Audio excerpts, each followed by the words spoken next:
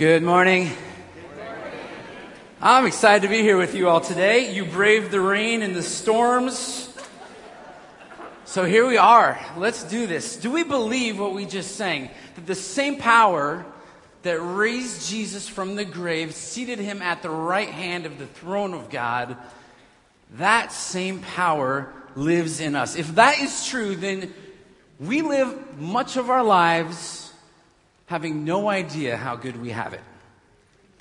We have no idea how good we have it. I hope that this morning we get a sense of that, and that we live in an awareness of just how good we have it. I grew up with the same line that many of you grew up with. When I was a kid, my parents would tell me this, because I lived right across the street from my school, and I just got up. I had to walk to school, but it was literally right across the street. But my dad would say we had to walk through the snow. And you know the thing, right? Like, it was uphill both ways, and packs of wolves on the way. That's how we got our lunch. We had to kill them. And back when we were kids, it was harder. And the kids these days, right? Kids these days. Here's a couple of things. And there's a little bit of an age gap for some of us here, but you can relate to some of this. Back when I was a kid, when you wanted to see a movie, you waited for the one summer kids movie to come out. You would go to the movie theater, wait for it to be released, you go to the movie theater. There was a flat-floored theater. You squeeze a little envelope of popcorn, and you had a little thimble of Coke. You had to hold it between your knees because there were no cup holders then. And you would sit there, and you'd probably be sitting next to a chain smoker because smoking was allowed during that time. Later on, when you wanted to see that movie, you had to wait a full year, and you'd get it on VHS or Betamax. You paid $80 for it, and you prayed that the tape didn't break every time you had to rewind it. Those were the days. Kids these days, they have no idea how good they have it. How about when you listen to music on the go?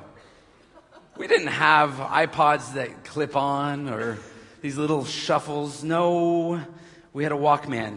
It was as big as a brick. And you couldn't really go for a bike ride unless you had a nice big basket. And if you were a guy, that wasn't really cool. If you wanted a song off of an album, you had to go to the music store where you'd buy the entire album. You had to wait till it was there, and or you wait on the radio, and when the DJ would play the song, you'd try to hit it on your cassette tape. I know some of you are thinking, and you're going to come up after me and say, cassette tapes. I was around during 45s. I know, that's okay. When you wanted frozen yogurt, you just put Yoplait in the freezer. When there was a prize in a cereal box, it was actually in the cereal, not encased in a protective plastic wrapper between the cereal and the cardboard. They mixed it right in with the food.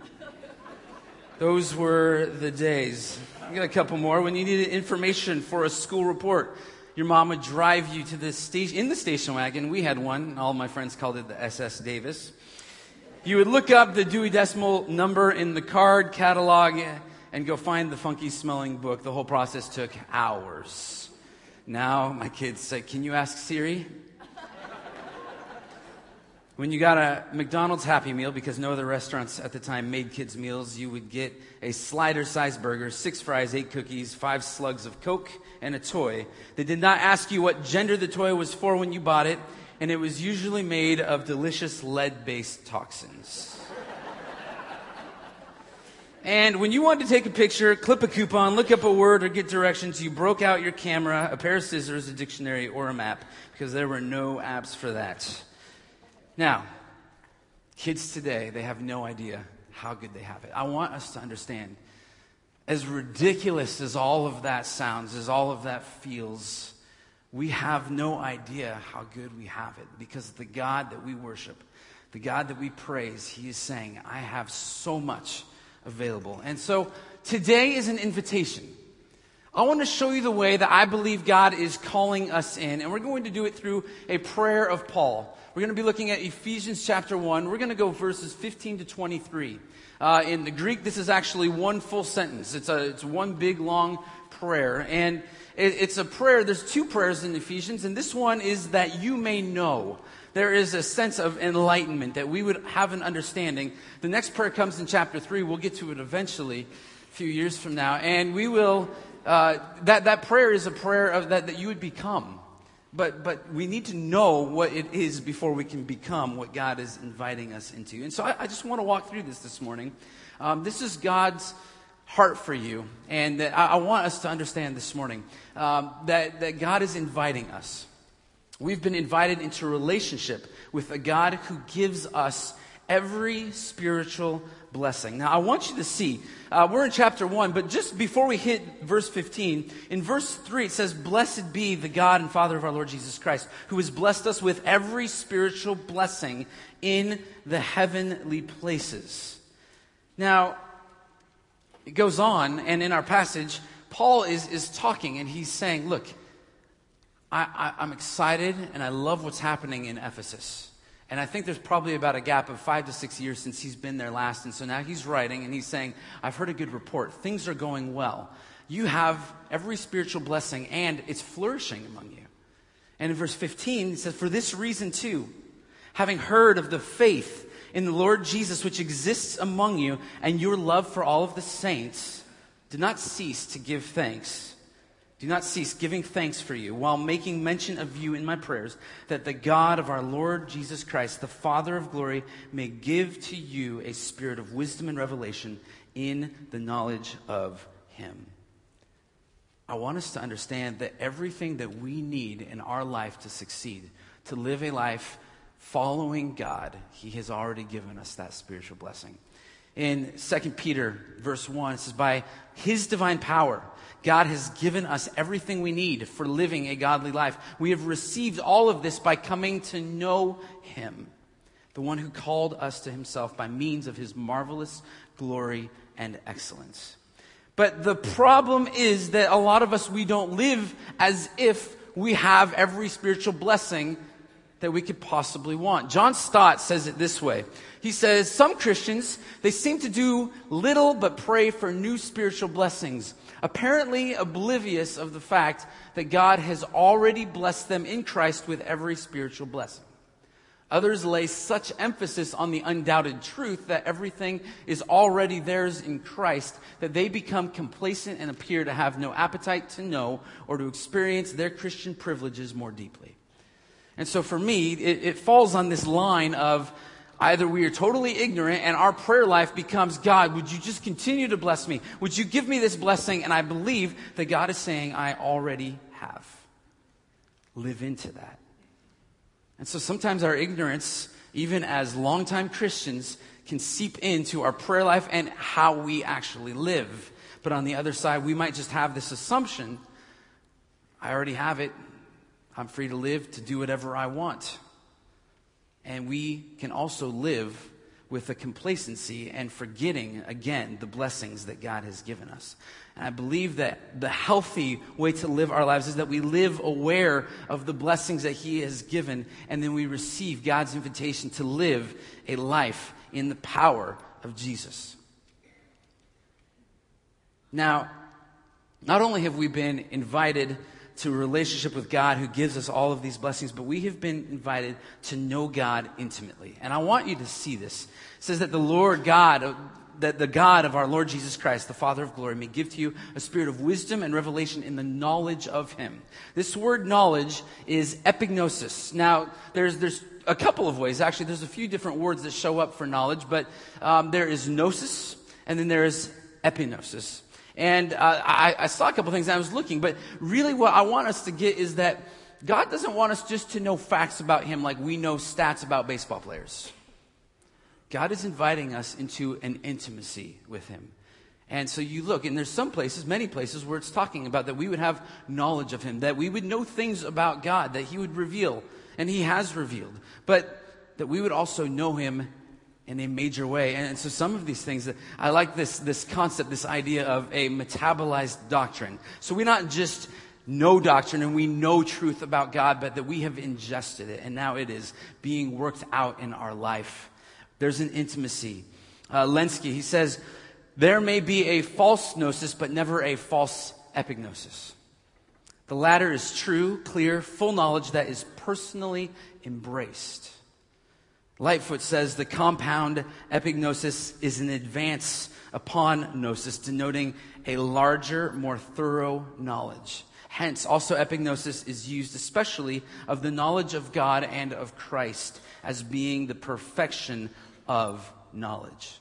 And so this intimacy that God is calling us into, Paul is saying, for the people of Ephesus, there's some actions, there are things that are great. Your faith as well, your love for one another as well. But that you would know the God that you serve, he wants to be known by you intimately. And he says, I pray that the eyes of your heart might be enlightened. And it's kind of a funny, interesting picture. It feels like a mixed metaphor that can bring confusion. But Jewish thought is you add more metaphors and it enhances the meaning and the importance. And so Paul is doing something that he's saying, I pray not only your heart, which is the center of your intellect and your will and your emotion, but that the eyes of your heart, that you would fully realize, that you would be enlightened so that you will know, and this is a different word, that you would factually know what is the hope of his calling.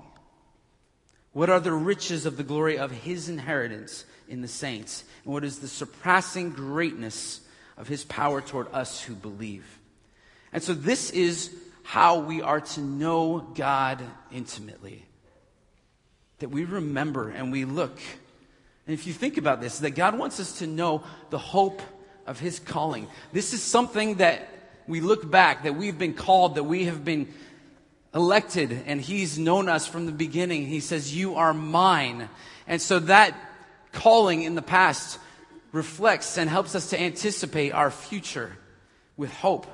But not only that there's an inheritance. Now in verse 14, it says that you were sealed in him. That's actually 13. You were sealed in him with the Holy Spirit of promise, who is given as a pledge of our inheritance. See, our inheritance is the Spirit of God.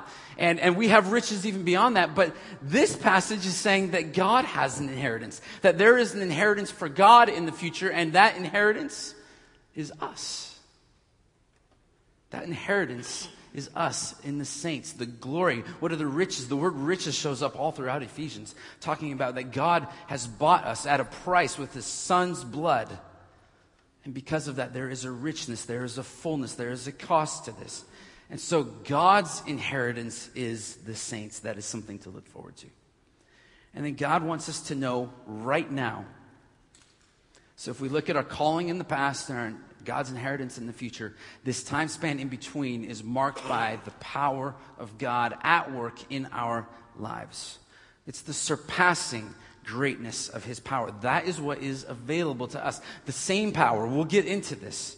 But I want you to know, and I want you to just think about this, like, do you live in such a way that you see God in the driver's seat? Do you live in such a way that you know that you're fully aware of the blessings that God has given you? Jeff Gordon is a race car driver, and there was a little prank that he played, and I want you just to see this, and we'll make some applications. So check out this quick video. More age on me, some wrinkles, a little dorky, maybe some facial hair. It was somebody that I can pull off a fun prank with. Let's go have some fun. My good friends at Pepsi Max have hooked us up with this cool cam. So these are the glasses cam that show you everything that I see. How you doing? Hello. I'm Mike. Steve, nice to meet you, Mike. I saw you sort of gravitated towards the Camaro. You thinking about getting one? Oh, no. This way too much car for me. Well, it's a lot of power, but they designed it to be very safe. I don't know if I can handle it. I've never driven anything like this before. Well, I tell you what, I think a way to really make you feel comfortable would be to put you behind the wheel.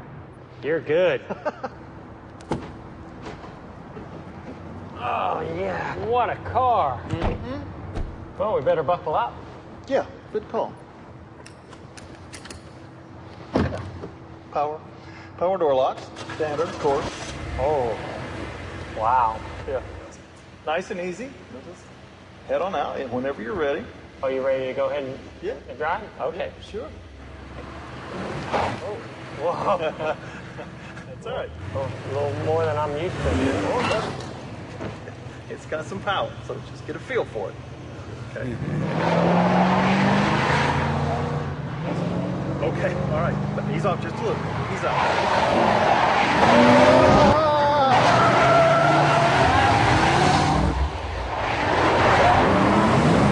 You are liable for any damages to the vehicle, so please stop the car and or at least slow down. Slow down. Slow down. You can't go through that gate, Mike. Stop! Stop! I'm gonna get you. Stop! Watch it! Watch out! You're gonna wreck this car, and you're liable for it if you wreck it. Mike, stop the car right now! Shut up here!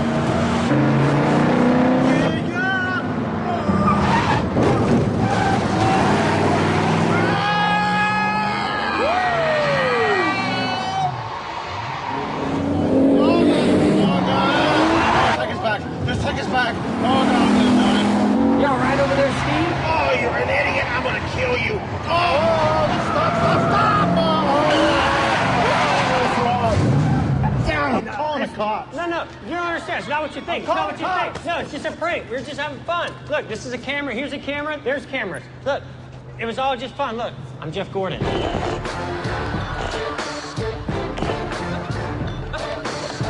Sorry, man. Sorry. Want to do it again? Yeah, let's do it again. Oh. Can we just play it again? You don't want to hear me anymore. Let's do that. Make sure when you go to YouTube that later that you type the clean version, because that man had some words to say that had to be edited out. Think about that, though. You are in the passenger seat, and you think, this is horrible. I am going to die. But you have Jeff Gordon at the wheel. Think about the times in your life where you think, I don't have it good at all. Everything is falling apart. And you forget who's in the driver's seat for you. You forget that God is navigating the course of your life and is in control of all things. We forget. But there's an invitation. That same God who's given us every spiritual blessing, that same God who wants to know us intimately, he's inviting us. I talked to a kid in children's ministries a couple of weeks ago, and he was struggling with his faith. It happens even for our kids. He said, I know God, I believe in God, I'm just not sure if I love him. Does that hit you a little bit? We've been doing this faith thing, many of us, for many years. I was marinated and I grew up in it. So I know a lot, but do I have a relationship, that epignosis relationship, where it's not just lots of great knowledge and pulling together Old Testament passages and prophecy with New Testament fulfillment, but do I know this God? And so this God, I want you to understand, has invited us. But I want to speak to this for a second. Our purpose statement at Calvary is that we as a community, that we are a church, that we want to connect with God and with others. And I want to transition us a little bit. We are focused and want to be focused on God, but toward the end of this passage, he's going to bring it into us, for us as a church. What does it look like for us as a church to be living this out, and that we live this out together, because we are supposed to be better together, but we have trouble sometimes because we have distorted views of the church. The church is hard to understand at times. In fact, it's called a mystery. And so there are some pictures that the Bible gives us, but we have some distorted pictures of the church.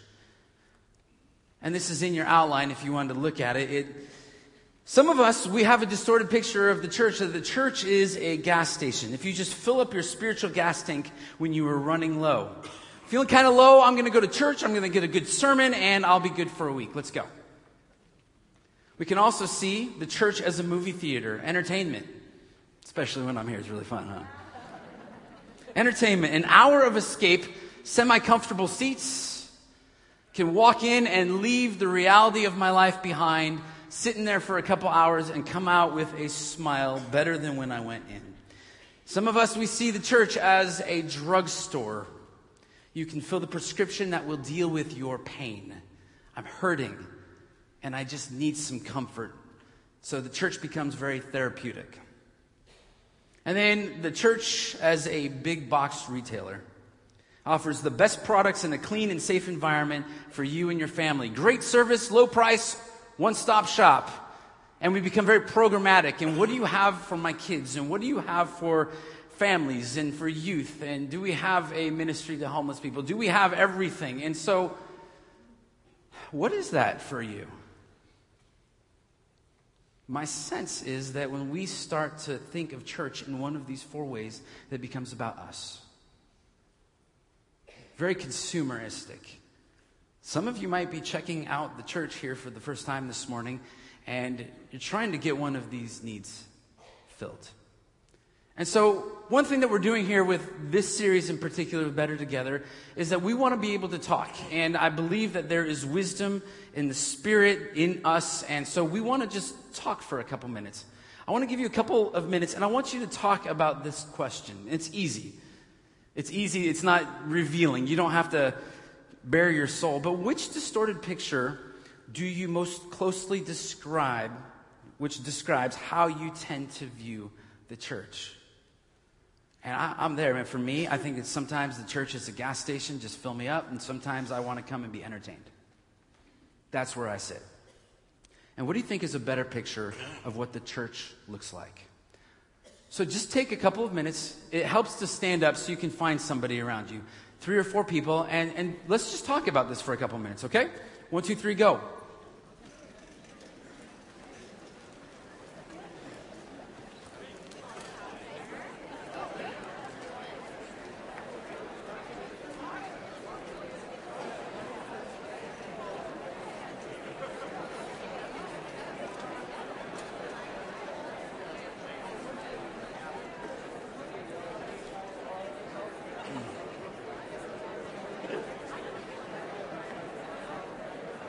All right, let's wrap it up.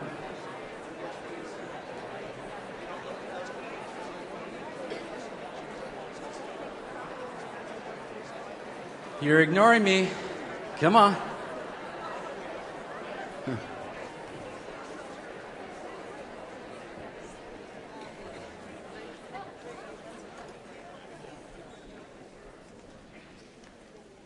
We've been invited into a relationship with a God who gives us every spiritual blessing. We have been invited to know God intimately, but we have also been invited to live today in the power of God. That you can live today in the power of God.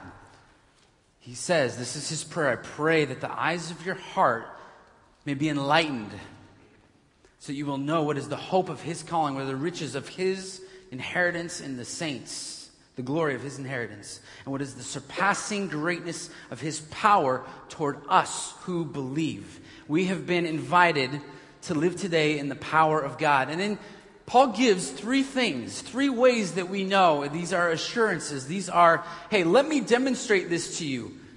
Just how powerful, what you have at your fingertips. He says the same power that raised Jesus from the dead. These are in accordance with the working of his strength, of his might, which he brought about in Christ when he raised him from the dead and seated him at his right hand in the heavenly places, far above all rule and authority and power and dominion. And that every name that is named, not only in this age, but also in the one to come. I believe that when he's saying above all authority, above all power, above all dominion, even above the angels. Jewish thought back in the day was that the angels were kind of controlling some things, that they could speak into and control some of the circumstances of our life. And Paul is saying, no, God is above even that. And that power that raised Jesus from the dead and then seated him at the right hand of the throne of God, that power is available to you and me today, for those of us who believe. That power. But not only that power, but it's the same power that made all things subject to Jesus in verse 22. And God, and he put all things in subjection under his feet and gave him as head over all things to the church. What Adam lost in creation through his sin and disobedience, Jesus gained through his obedience. Adam and Eve in the very beginning were given dominion over all of creation, and through sin they lost that. When Jesus came as the second Adam, he came and through his obedience and following the will of God, he was able to be the one who is in charge of all things, that God has put everything subject to him. And then he even says, over all things, he is the head over all things to the church. And the church, that is us, which is his body, the fullness of him who fills all in all. That Jesus fills the church with himself, and he fills the church with blessing.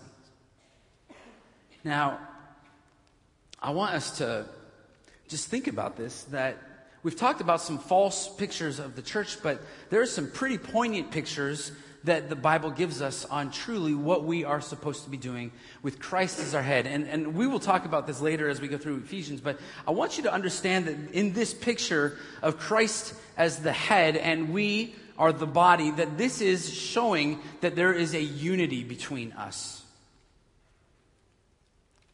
That we have this unity and that God is doing something through us in the church. And so these true pictures of what church look like, one is we are called the bride. We are the bride and Jesus is the bridegroom. And what does that relationship look like? Tonight, actually, my dad and I are going to finish our series on the holy days. We're going to talk about the marriage supper of the Lamb. What did that look like 2,000 years ago, this Jewish wedding feast? And what is it that we have to look forward to in the day? So we're doing that tonight, 6 o'clock in Fireside, if you want to jump in. But that we are the bride. And that we are to be waiting and we are to be living a life of holiness in his power, because he is the bridegroom. The other picture is that we are a flock, and if we are the flock, then he is the shepherd. All kinds of passages about this. But that we are supposed to be living in his power and under his watchful care. And that we as the church are the temple. And if we are the temple, then he is the cornerstone, he is the builder, and he is the foundation. But this is not something that is just separately lived out, that Jesus is doing his thing and we're doing our thing. That there's a unity and that there's a connection. And that God has placed Jesus as head of us as a body. And so for us, what does that look like? For us, how do we live this out together? Getting to this idea that we are better together, that we have no idea how good we have it. Whatever the situation is that you came in this morning, whether you needed Calvary Church this morning to be your drugstore and you needed some kind of healing, and I understand that. I get that. That we have an invitation, though, that God is inviting us into a relationship with him, and that we have a relationship with each other, and that there's healing for us as a community, that there's healing for us as a church. But we have to change our picture from it being that this is about us. The truest picture of the church is that it is about him. And that he is energizing and he is moving through this body. And I talk to so many people who say, I just don't want to be a burden. I don't want to bother. And so because of that, we tend to isolate ourselves. And we're not functioning as the body, how the body has been called. And I believe that that is what the enemy wants for us. He has a plan for us as well, right? That in our shame that we will not come out, that we will just hide, and what we really need to be doing is find safe community. And this body, this community is what is supposed to be safe. And so we need to live in an honesty together. We need to remind one another of the blessings that we have been given and that God has intimately called us, that he wants to be known by us, that there is pleasure for God when we are knowing him and loving him, that somehow our actions and our affect toward God brings him joy, that we can delight God's heart, that we have some kind of influence with God, that he takes joy in our obedience. He takes joy when we live in his power. But I think that the power that we think that he's given us is like, help me to find a good parking spot, or help me to pass this test, or get through this operation. It's so much more. We have no idea how good we have it. But you know what I love is, as we work with kids here at Calvary, they teach us. They say that parenting is the beginning of our own spiritual formation. And one of our kids, Debbie Rowley, who leads our lower elementary ministry, gave us this story this week. Last Sunday, I'll just read what she said. On Sunday, we learned about Abraham, Father Abraham, leaving Ur to follow God wherever he led. And at our opening activity, kids looked over a variety of items such as toilet paper, a bottle of water, granola bars, Band-Aids, a flashlight, and a blanket. They were told to choose from that selection just 3 items that they would want to take with them and write those 3 items down on their list. Some chose water, flashlight, and a blanket. Another chose water, granola bar, and Band-Aids. Many children expressed disappointment that they could choose only 3 items. However, one of our second grade girls showed wisdom beyond her years when she came up and said, if we all traveled together, we'd have everything we need.